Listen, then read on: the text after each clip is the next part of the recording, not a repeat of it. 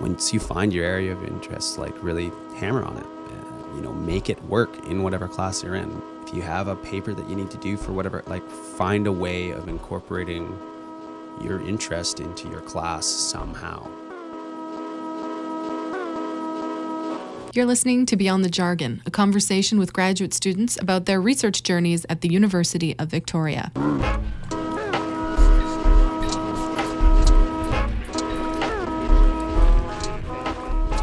Welcome to Beyond the Jargon. I'm your host today, Liz MacArthur, and joining me in the studio is Zach Lewis, who is doing a Master's of Sociology. That's right, yeah. Welcome. Thank you for joining me today. Yeah, no problem. I'm happy to be here. So I'm interested to know how you got into what you're studying now. As I mentioned before we started, I look people up before we go into the interview, find out a little bit about them.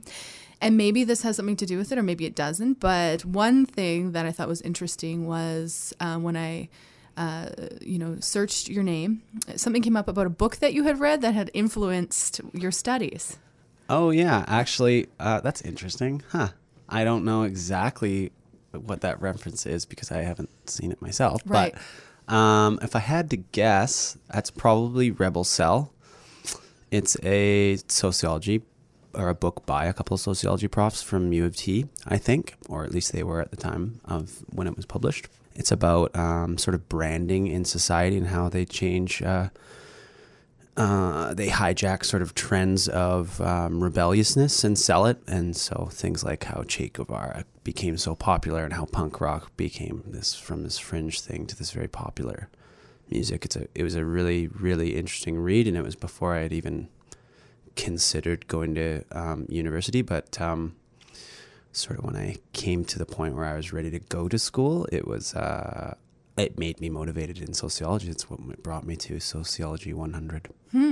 Why? Just because of the content and the way that people think about these things? Yeah. So the content of the book was, basically this. It was talking about social norms, sort of before I knew what social norms were, and all these things that I can sort of point to what the jargon is now. Having reread the book, it's like it makes a lot more sense to me now. But even then, it really just touched on a lot of things that were really tangible in my life. Just thinking about why I buy things. I think I've always thought sociologically. I just didn't know what the academic frame of reference was. And so I guess this was just one of those moments where it just kind of like that and reading philosophy, like John Ralston Saul took me to philosophy in the same sort of way. So it was just, it was just kind of a natural extension, I guess, of what I was already interested in.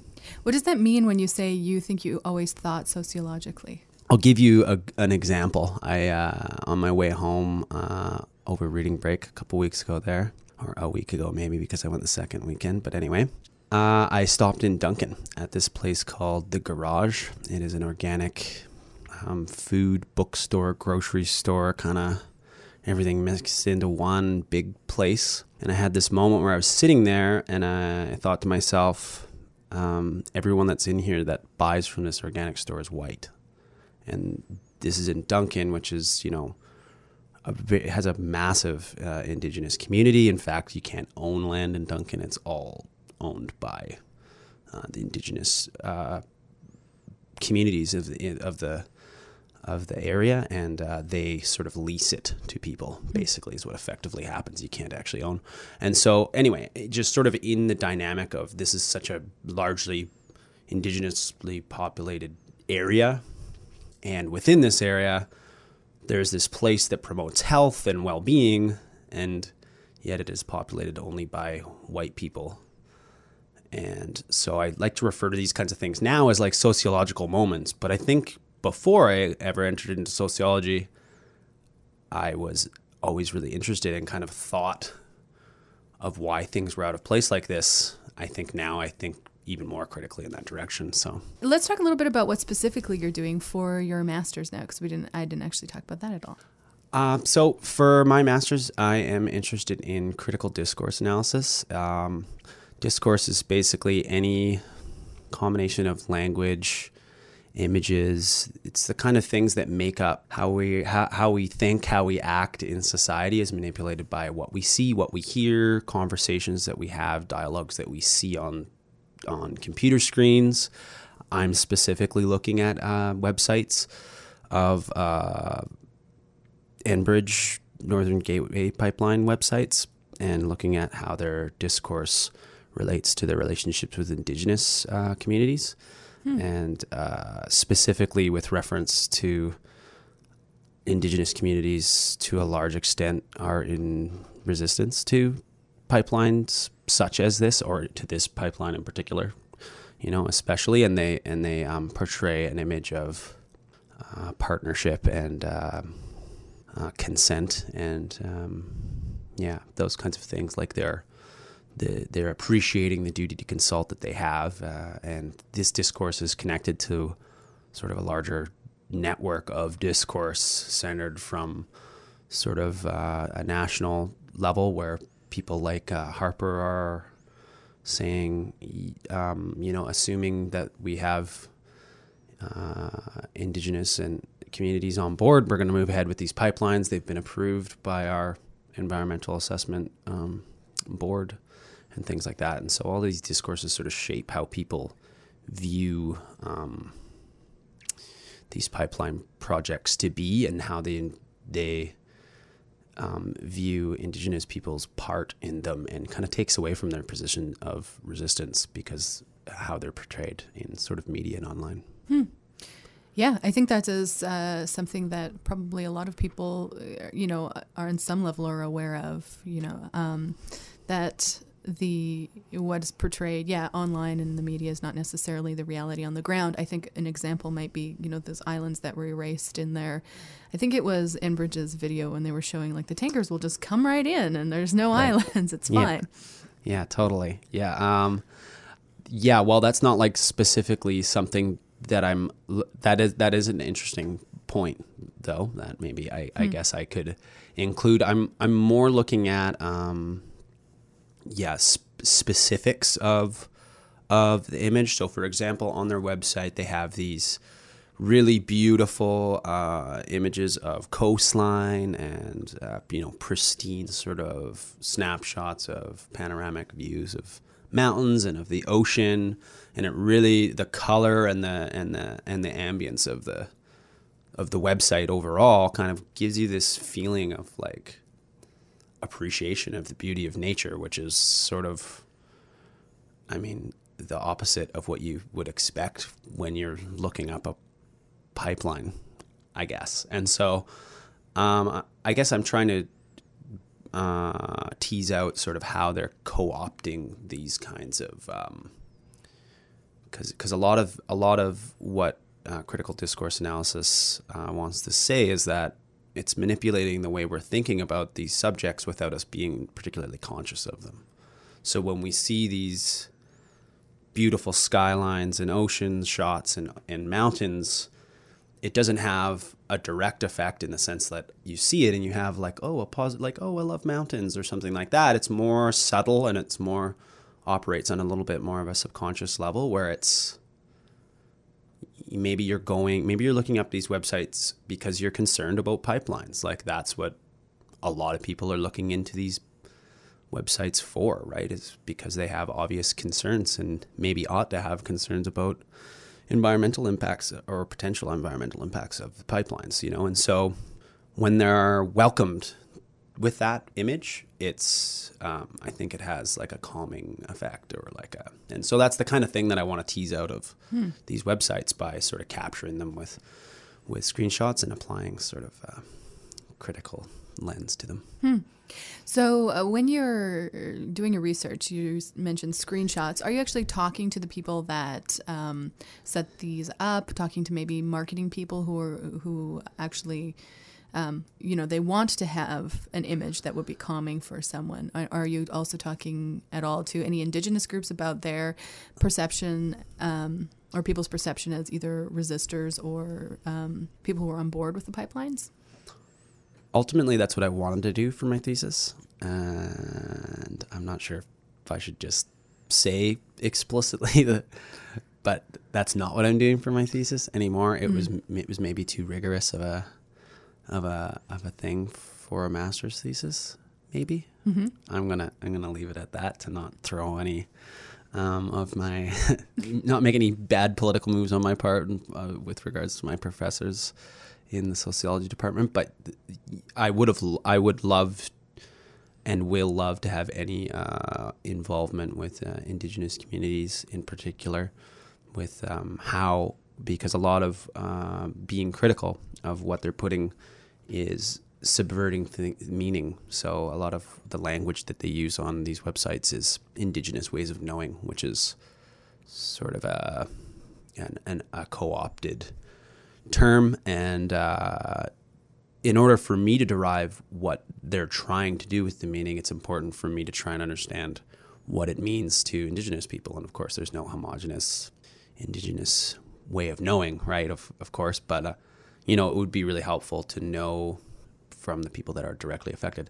But yeah, it's arduous, I guess, to go out to First Nations communities in the North and interview them, and gaining access to those communities. As myself, I'm a white person. It's much more difficult, I guess, and perhaps they have a right to be jaded towards academia. I'm actually not. I actually don't know, and so it's not really my place to put judgment on any of those types of things. My experience with communicating with Indigenous people has been nothing but them being extremely receptive and interested and open, and all of the things that, as a researcher, you would hope that somebody would be, What initially got you interested in this topic? Yeah, it's a good question. I guess as much as it's funny, I think maybe one of the things that drew me away from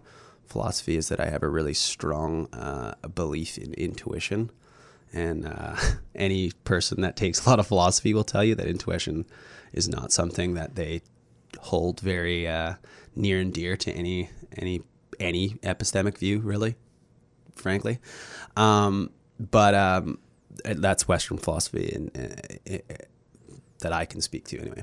So yeah, a lot of it was intuitive. I mean, for me, maybe it's kind of ironic that I've come to this place. My grandfather was basically a lumberjack, for lack of a better word, but he owned logging companies and worked with Macmillan Blodell and worked with Wellwood on the island, and was on the other side of the fence on a lot of these things.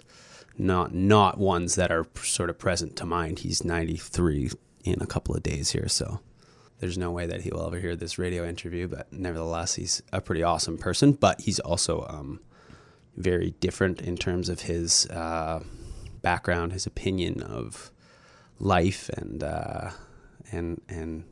society than I am, to say the least, as I'm sure a lot of people have similar conflicts with their grandparents. But I'm not really sure. Maybe I'm not sure. It's an interesting question how I came to it. Really, I think about that, and I don't really have a concrete answer. It makes me come back. I'm sure that there's lots of reasons. I think that that's probably the best answer. Your grandfather's influence? Well, I just mean that he had sort of a negative relationship with First Nations people on the island as a lumberjack. I don't know I don't think you can be an owner of an extractive company on Vancouver Island and not come into conflict with First Nations communities. I don't know if those two things can actually be separated. I think anytime you're cutting down the forest or mining or even setting up a hydro dam, First Nation communities are going to be they're going to be interested, and they're going to be motivated to have a conversation and a dialogue about it. Yeah, I think that's just a part of our history. Whether or not those dialogues have gone well is also a part of our history too. And I think, I've like, as I alluded to, I've had a lot of contact with First Nations people in this community, and definitely one thing that I've learned is that, the present of how people treat First Nations people, and I can speak to myself in this regard because I was really sort of misguided, is to treat them, I'm going to say them, kind of, use my white privilege here and say them, and to treat them as like damaged or broken people, and it's a shame to do that, I think, because there's a lot of very interesting and powerful things that come from, they're not damaged and broken. It's a reality, and it's a reality that's, obviously we had a significant hand in it's not in the past. We had a significant hand in creating. And so, I don't know, I guess the more that I found out about it, the more I was fascinated, because I had such a fixed or different idea of how First Nations communities and Indigenous communities worked, I guess. Yeah, I don't know. It's a good question, though. So it's sort of, that extraction, resource extraction company relationship with First Nations. And it seems like it's related to your own personal understanding of how that relationship is shaped and operates. Yeah, well, but my honors thesis was on Goldcorp, and it's a mining company, which is an extractive company, obviously, as well. Somewhat like Enbridge. It is based out of Vancouver, and a lot of their interactions have been with Indigenous people in Central America. So, and it was really negative. They had some human rights violations filed in, not here, because you can't file them here, or rather Guatemalan people can't file them here. They can only file them in places like the US or in Guatemala, in which case they don't usually go over very well, unfortunately. And so that's a whole nother sort of can of worms. But anyway, it was really interesting to see how, their relationship with those Indigenous people, and how they framed their relationship with, they have a mine in Quebec, and it's on Cree land, and they've sort of framed this relationship with this Cree group, Cree community rather, that's very positive and very much one of like mutual trust and partnership and all of these sort of very positive things, but it's in the same place on their websites, it's in the same area of their website as, information about their dealings with Indigenous people around the Marlin mine, which is quite famous for them contaminating their water and giving people, basically poisoning people that live there through their water and through their soil and things like that. So, it was a really interesting study for me, because I was trying to tease out this similarities between their dealings with these two Indigenous groups. And in that particular instance, it seemed like their dealings with Indigenous people here were very positive. Of course, that's what you find on their website. What else would you find but positive stories? But anyway, I've never heard anything negative about their relationship with that particular group. So perhaps that's something that they have succeeded at and are doing very well. But their history in Guatemala is definitely very murky. Mm-hmm. I think this is something that Canadians in general are not as aware of. The way that Canadian mining companies work in places like Latin America and Africa in some cases. And there are direct comparisons that can be drawn to treatment of Indigenous people in other countries and First Nations here. But I know that there is a lawsuit currently going through the Supreme Court of Canada in Toronto for a group of people from Guatemala. Okay. And they've successfully brought their case to the Supreme Court of Canada, which is interesting to see like development on that front. Mm-hmm.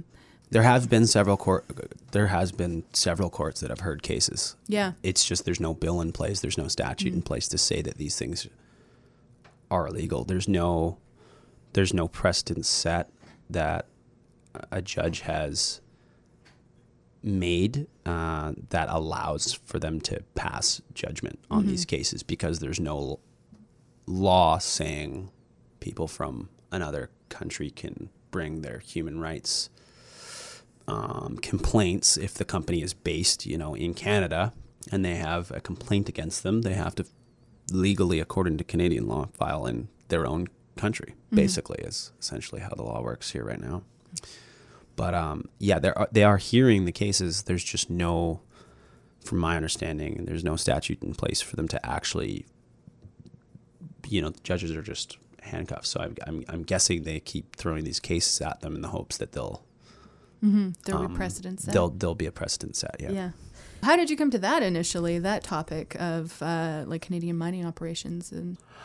Oh, that's another good question. I spent a lot of time in southern Mexico in a community called, the state of Chiapas. Mm-hmm. But there's a town called San Cristobal de Casas that's right near Tuxtla, which is the capital, and it's predominantly Mayan people that live in this town. It's an amazing little area of several indigenous communities. I think we kind of use the word Mayan like we use the word First Nations, which is that there's many communities that fall under the umbrella of both. And so it's a bit of a misnomer there. But anyway, nevertheless, I spent a lot of time down there. My mom lived down there for 7 years. And I went down there a few times, and Guatemala is very close to there. It's a lot of the same sort of community, and I actually just heard about this mine firsthand, and was keenly aware of Zapatista movement because I had seen some of their acts of civil disobedience throughout my time spent down there since I guess 2006 or 7. And so I guess I just again kind of came about it from a place of experience and sort of intuition. It just kind of was something that I was already interested in. And then, I don't know, I was doing some kind of social movements class, and I was like, oh, I'll do something. Oh, there is one thing that I should say. Imperial Oil Incorporated, Alain Deneau, he's from Quebec. He's a scholar, and he came to UVic, and he had a talk about the extractive industry in general in Canada, and it was very much to do with this subject, and it very much like fueled a bit of a fire under me, and I should fully give him credit as well as JP Sapinski for putting on that class. It was like corporations in a globalizing world or something like that, Sociology 355, 2 or 3 years ago. I'm like dating my university life, but anyway. So yeah, that's sort of, I mean, I guess that's kind of how university life works. If you find those things that you're interested in, and you cling to them, because when you're neck deep in a paper that's taken you 4 months to do, and you're at page number 30 and you're tearing your hair out and you're like living and breathing this thing, you better be really kind of passionate and interested in it, because otherwise I can't imagine what it would be like. Probably a lot less fulfilling, or I don't know, because it's already, it already is taxing for me as somebody who is passionate about it. So I can only imagine if I wasn't. So when did you start your master's? In September of 2015. Okay. So how much more time are you spending on it? Are you researching right now? And when do you move into writing? How's that going to work for you? I am doing courses you do courses for the first year in Sociology Masters. It's a 2-year program. So the first year I'll be doing courses. So last year I was doing coursework. This year I'll be doing coursework. I usually direct most of my theory towards my sort of topic of interest. That's just something, somewhat of a tip if an undergraduate listens to something like this would be, once you find your area of interest, like really hammer on it, make it work in whatever class you're in. Make it, if you have a paper that you need to do for whatever, like find a way of incorporating your interest into your class somehow. That's how you get to have a really developed and nuanced and well-rounded sort of idea of your subject matter, of the theories that sort of apply to what you want to do, is by doing these kinds of papers and projects and assignments again and again and again on the same pod. As much as that might seem really boring to do the same thing over and over again, that's how you build, I think, and have real genuine understanding. But at the end of this year, I'm going to take at least a month off. I went straight into my master's from my undergraduate. I don't suggest doing this, particularly if you have the opportunity in August to start in September and you weren't planning on going to grad school. Don't rush into it. It's a lot of hard work. It's totally worth it, but it's a lot of hard work. And I'm not trying to scare anyone away, but just take your break if you need your break. Take your break. Think before you act. Don't be in a rush. Think before. Yeah, it's not something to be taken lightly. It's a lot of work, and it's it's very much a full-time job at this point for me. I'm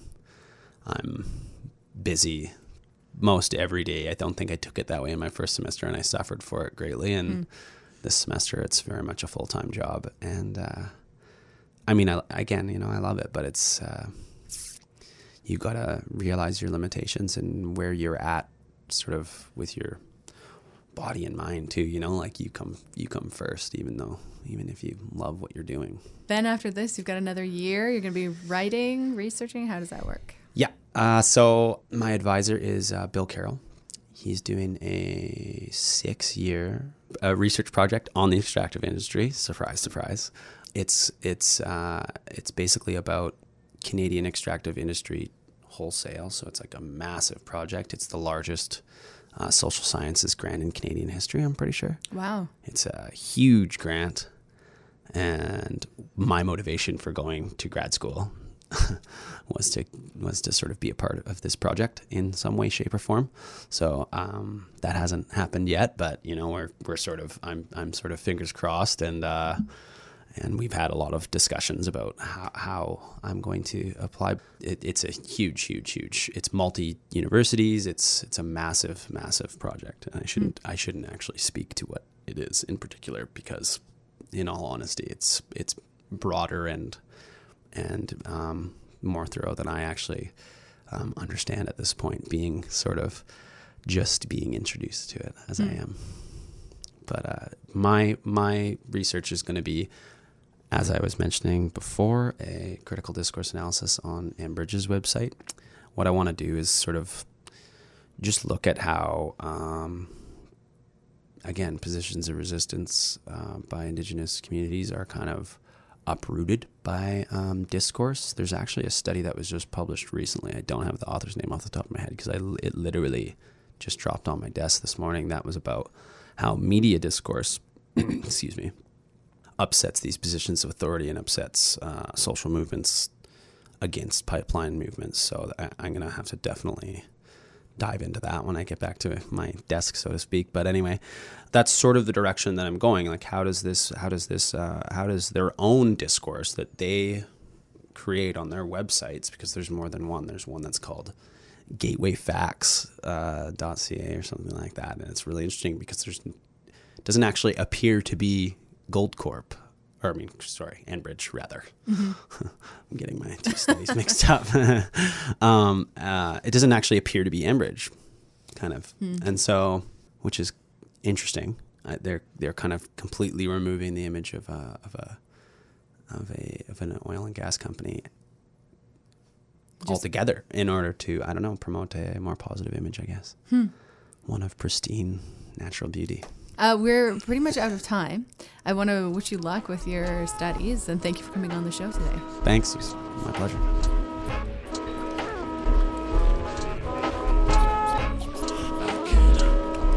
Thanks for listening to Beyond the Jargon. If you're interested in being interviewed, please email cfuvcad@uvic.ca. To listen again, you can find a link to the podcast at cfuv.ca.